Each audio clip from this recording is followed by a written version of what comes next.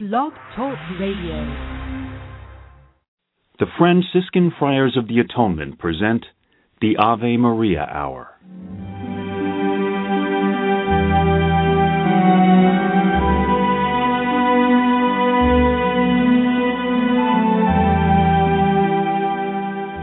Hello, this is Father Bob Warren of the Franciscan Friars of the Atonement.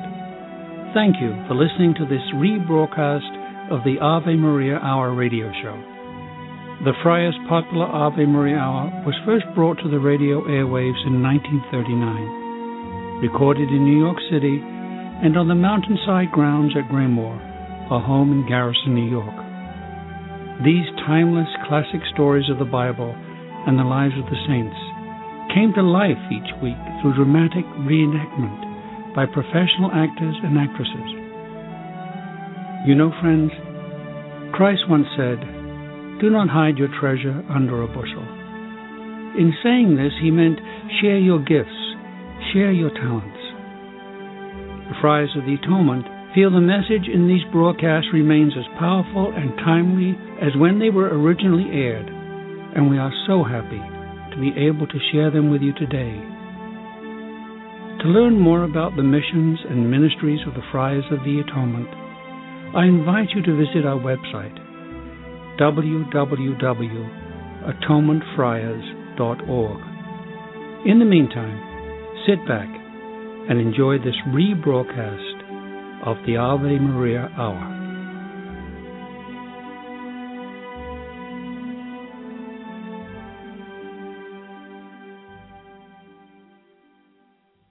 Blessed Maria Assunta.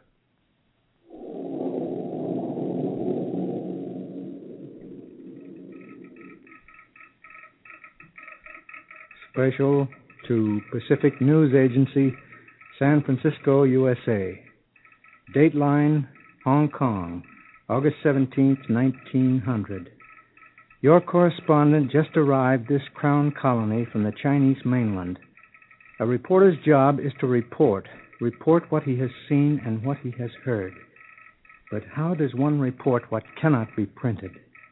How does one describe the barbaric hate and cruelty of a people who boasts of a culture and civilization predating Christ?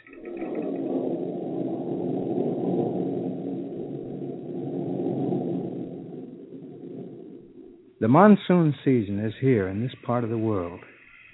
The soil of China is soaked and steaming in the heat. I left a deluge of rain that will maybe wash away some of the Christian blood that is being spilled there.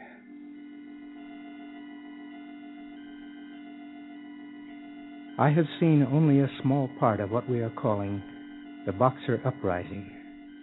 A better name would be the Chinese Nightmare. I have seen such hatred for the Christian world as to warp the imagination. Near a town called Tong Il Kio, I saw a little band of Catholic nuns being dragged along a road. They were being taken somewhere to be tortured, then killed. They stumbled, fell, and were brutally pulled to their feet, then kicked and punched along in their death march. And they sang the Te Deum, glorifying God. And this and much more is what is going on all over China in this year 1900.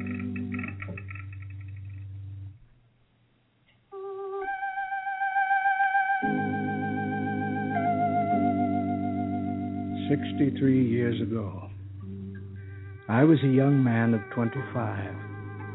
2 years later, after I had cabled that first story of the Boxer Uprising, the United States and Allied forces had reestablished some form of control over the Chinese revolutionists, and I was transferred to Europe.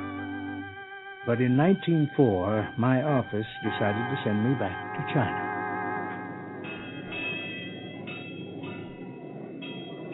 I sailed from Naples in March. By the time we had passed through the Suez Canal, I discovered we had a group of Franciscan nuns aboard, also on their way to China. One night in the Red Sea, I spoke to one of them. I found her standing beside the ship's rail, watching the night. Oh, good evening, sister. Good evening, Mr. Copeland. Oh, how do you know my name? Oh, you were pointed out to us. You're a newspaper man, aren't you? Well, I had no idea I rated such attention. I am Sister Maria Assunta. Wow. How do you like the tropics? The tropics? Oh, well, I'm not sure. It really doesn't matter to me where I am. I'm just so very anxious to get to China and begin work. Oh, China's a pretty rough place. Yes, we were told that. Especially for foreigners. And especially for Christians. And more especially for missionaries. I know. To what part of China are you going? To the mission at, I think it's called Taiwan Fu, near a village. I'm not sure I can pronounce the name. Tong LQ? Oh, my God, no. Oh, forgive me. Oh, I'm sure you meant it prayerfully. Yeah, I think I did. Do you know this village? The village and the mission. You won't find much of the mission left. It was in ruins when I last saw it. Yes, we were afraid it might be. Some of our sisters were killed there. Butchered is the proper word. We feel so very privileged to be going there to take their place. Sister, I saw them. You saw them? I was hiding in a farmhouse along the road. We heard they were singing. Is that true? Yeah, a hymn of some kind. Te Deum. Sister, they went to a horrible death. For our Lord, Mr. Copeland. Believe me, they died happily because they died for Him. Well, I guess it must make some kind of sense to you. I still find it hard to realize that I am one of those chosen to take their place. After all, I only took my final vows 2 months ago. I wonder if you know what you're doing. Why, of course I do. I'm a missionary. I wonder if you know what it means to be a missionary in that part of the world. The same thing it would mean to be serving our Lord in any part of the world. It doesn't really matter where one is, so long as one serves. Well, you have a simple philosophy, anyhow. I am simple, Mr. Copeland. I grew up in a tiny mountain village. Life was not a bit complicated, so neither am I. And now you're going to China to teach the heathen about God. An invisible, intangible God. Invisible? Intangible? No. Oh, Mr. Copeland. I'm a reporter, I'm just asking questions. God is not so very intangible and not so invisible. Well, anyway, His creation certainly is not. Go on. Isn't He the creator of man and the giver of life? Isn't He the creator of the universe, the stars, the planets, the space itself, of all the galaxies beyond human sight and understanding? Yeah, I guess He is. But in a way, you're right about His intangibility, because I suppose one's concept of God must always be very limited. We can only speculate and wonder about Him just so far, and beyond that point there's nothing but wondrous mystery. Yeah, that's right. But our Lord taught us about His love for us, His compassion for us, and His promise of eternal life. These things we can understand, so these things are enough for us and enough for our faith. Don't you agree? But are they enough for the Chinese heathen? Oh, many of them have been converted. Many of them are now very fine Christians. Well, I wish you luck, sister, but you're taking your life in your hands. Oh, not in my hands, Mr. Copeland. In God's hand. I stared at Sister Maria Assunta's face. It was a young face, a pretty face with large, dark Italian eyes. In her pure white habit under the moon hanging over the ocean, she looked like something very holy. Nearly 3 weeks later, we docked in Hong Kong. Well, I'll say goodbye to you, Mr. Copeland. Oh, there's no need to, sister. I'll probably see you again in a week or two. Oh? I'm going to Tong Il Kiu. Oh, how very nice to think we'll see you again. I'll be looking forward to it. I understand we're going to be transported through the mountains in sedan chairs. I think I would much sooner walk, wouldn't you? Frankly, no. I prefer comfort. Well, until we meet again, Mr. Copeland. Good luck, sister. The same morning, she and her party boarded a small ferry and were taken to the Chinese mainland.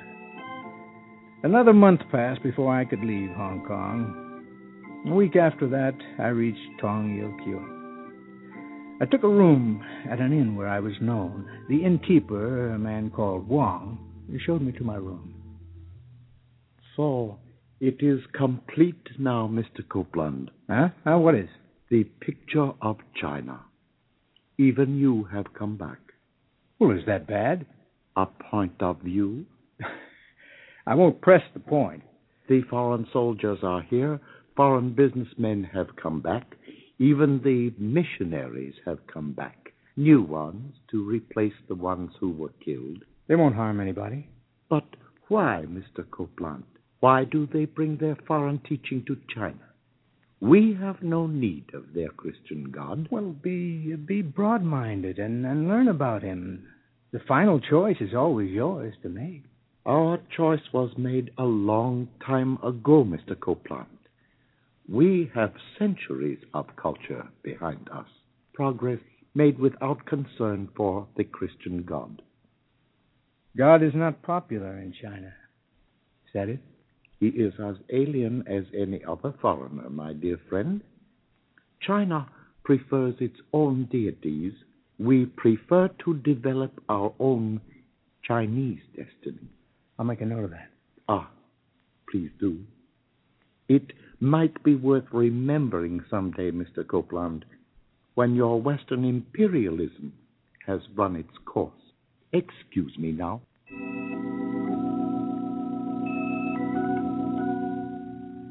Sister Maria Assunta and her group, headed by Mother Superior, had taken up temporary residence in the village until work on the restoration of the adjacent mission could be completed. It occurred to me the story I had written 4 years before about the Boxer Rebellion still needed an ending. Towards that end, I called on Sister Maria. Sister, you look very, very, very tired. Oh, I'm quite strong. I'm quite accustomed to hard work. I worked even as a child in Italy. Well, how do you like it here? Everything we do is so rewarding. We have so many little children to teach. And to feed. Well, yes, of course. The poor little creatures were on the verge of starvation. Yeah, they have to be fed. I know. You think their parents let them come to us only because we feed them, don't you? Well, people have to be fed. Sister, tell me something. Why did you become a nun? So many people ask that question. Mr. Copeland, it was because of my love for God. I love him very deeply. When you love someone like that, you must dedicate yourself to him. You see, I love him more than I love anything else or anyone else in this world. What about your parents? Oh, I love them too, of course. I'm their child. But in a much greater sense, I realize I'm his child. And so my happiness must come from serving him first. My parents didn't want me to be a nun, but God wanted me, and our village priest knew this. So he helped me to get a convent and convinced my parents to let me go there. Our Lord wanted me, you see. I guess I don't have to feel sorry for you. No, Mr. Copeland, don't feel sorry for me. Rejoice for me. Never feel sorry for any of us, Mr. Copeland. You see, we're our Lord's handmaid. Are you staying here for a time? For a few days. I have to be back in Hong Kong the end of next week, but I may come back here. I like the story I'm finding here.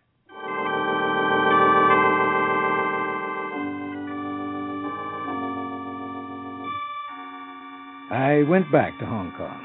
A lot of things kept me there for quite some time. But with each passing day, the nagging feeling inside me grew. I kept thinking of that village on the mainland.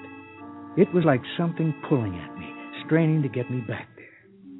There was snow on the ground when I did return there, and winter had come.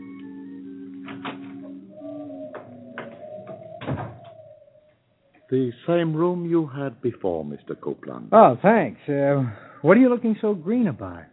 They were here. They came a few days after you left. Bandits. Bandits? What about the missionaries? Were they harmed? The bandits did not go in that direction. They only came to this side of the village.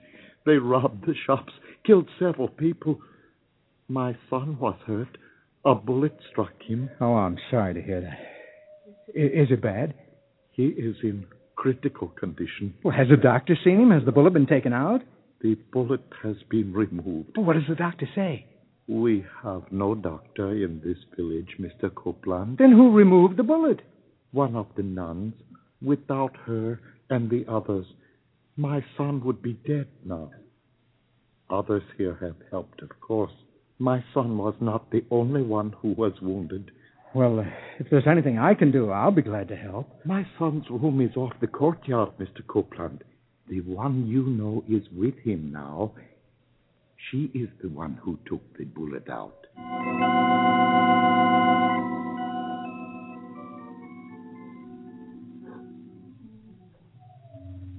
How's the boy, sister? Oh, Mr. Copeland.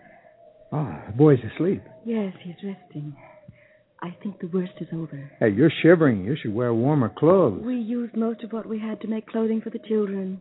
Some of the most needy ones here. Oh, here, put my coat around your shoulders. Oh, no, thank you, Mr. Copeland. Look, just don't argue. No, I don't mind being cold. Just do what I say. It's only the body that gets cold, Mr. Copeland. There. Now, isn't that a little better, huh? Thank you. How are things here? Well, we can't start rebuilding the mission until the spring, but there's plenty to do here in the village. We're hoping to get a shipment of food sometime before Christmas. Well, it's going to be a long, hard winter. Oh, please, take your coat back. You'll make me very happy if you'd keep it. Is it really mine, then? Yeah, yours. Very warm. It should be. It's fur-lined. So much material. If I took it apart, I'm sure I could find enough material to make at least 3 overcoats for 3 children. Don't you think so? Yeah. Yeah, I think so, sister. I think so. You won't mind? No, I won't mind. Oh, you're very kind, Mr. Copeland. Yeah. Are you staying long this time? Well, I have a date in Hong Kong for Christmas, and after that I have to go to Singapore, but I'll be back here in the spring. Why did you come all the way here, Mr. Copeland? I don't know. And I don't know why I have to come back here, but I have to. How nice to think that you will be coming back.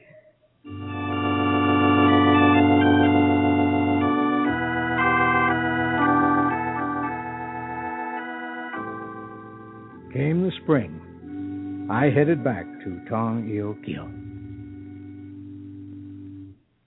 He is well, Mr. Copeland. My son is well and strong. Even now, he is on his way to your country. Oh? Oh, yes.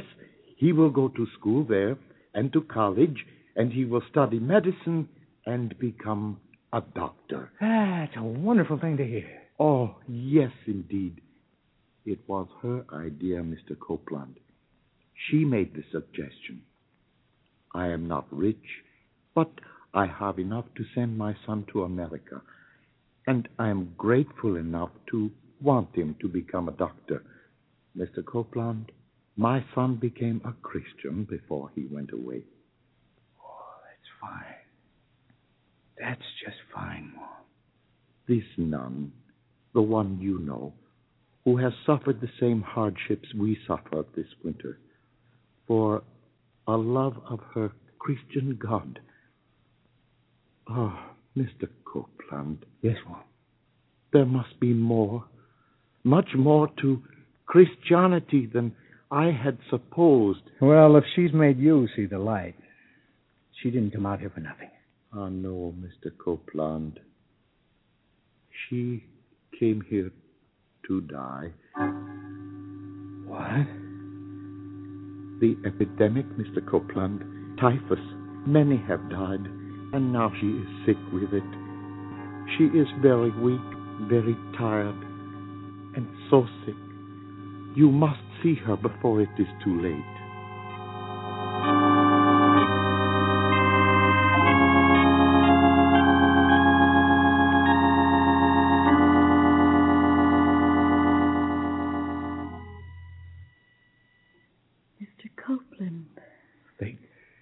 They say you're looking much better. You're getting well, sister. No, Mr. Copeland. I'm going to die. They say I'm not. But I am. Oh, I feel my dear Lord very, very close to me. As if he was standing here beside my bed. It seems so strange that I don't see him and that you don't see him, because he is here in this room with us. Isn't it wonderful? I guess he's never been very far from you. He's never far from any of us, Mr. Copeland. He's always as close to us as we want him to be. You believe that, don't you, Mr. Copeland? I believe it, sister. Oh, what a lovely fragrance. Are there flowers in the room? Roses. Are there roses here? Oh, what perfectly exquisite perfume. There were no roses. No flowers of any kind. But the air was filled by perfume. We were all conscious of it. And then I saw the chaplain, Mother Superior, and the nuns kneeling in wonderment. And then sounds came to me from the streets of the village. Such a sweetness in the air, my neighbors, as of a flower garden where there is no garden. A miracle of some kind. A miracle, you think? I have heard of such things in the Christian teachings, but I am told they occur only when a saint is present. A saint? Oh, yes. Then it must be that a saint is among us. Could such a thing be? But yes, for there is such a joy and happiness within me, such happiness that I have never felt before in all my life. Where is the saint? Where is Where the is saint? the saint? Where is the saint? Where is the saint? Where is the saint? Where is the saint?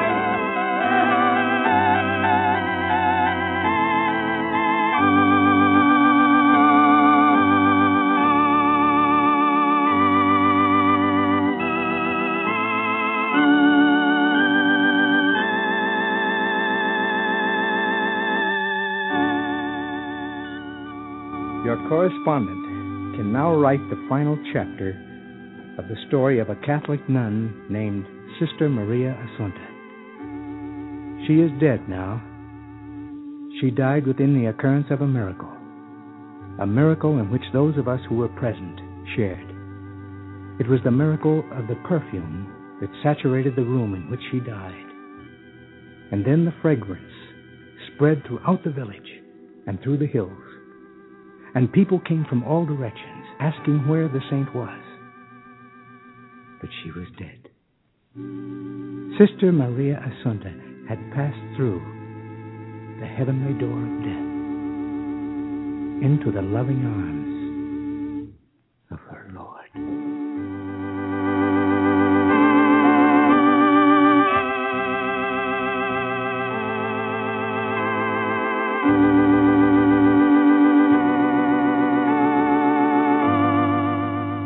"63 years ago, give or take a few months, it was my big story.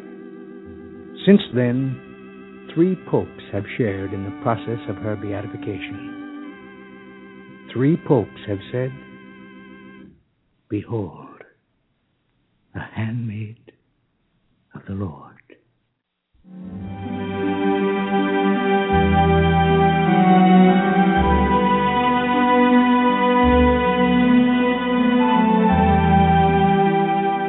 I want to thank you for listening to this rebroadcast of the Ave Maria Hour, brought to you by the Franciscan Friars of the Atonement.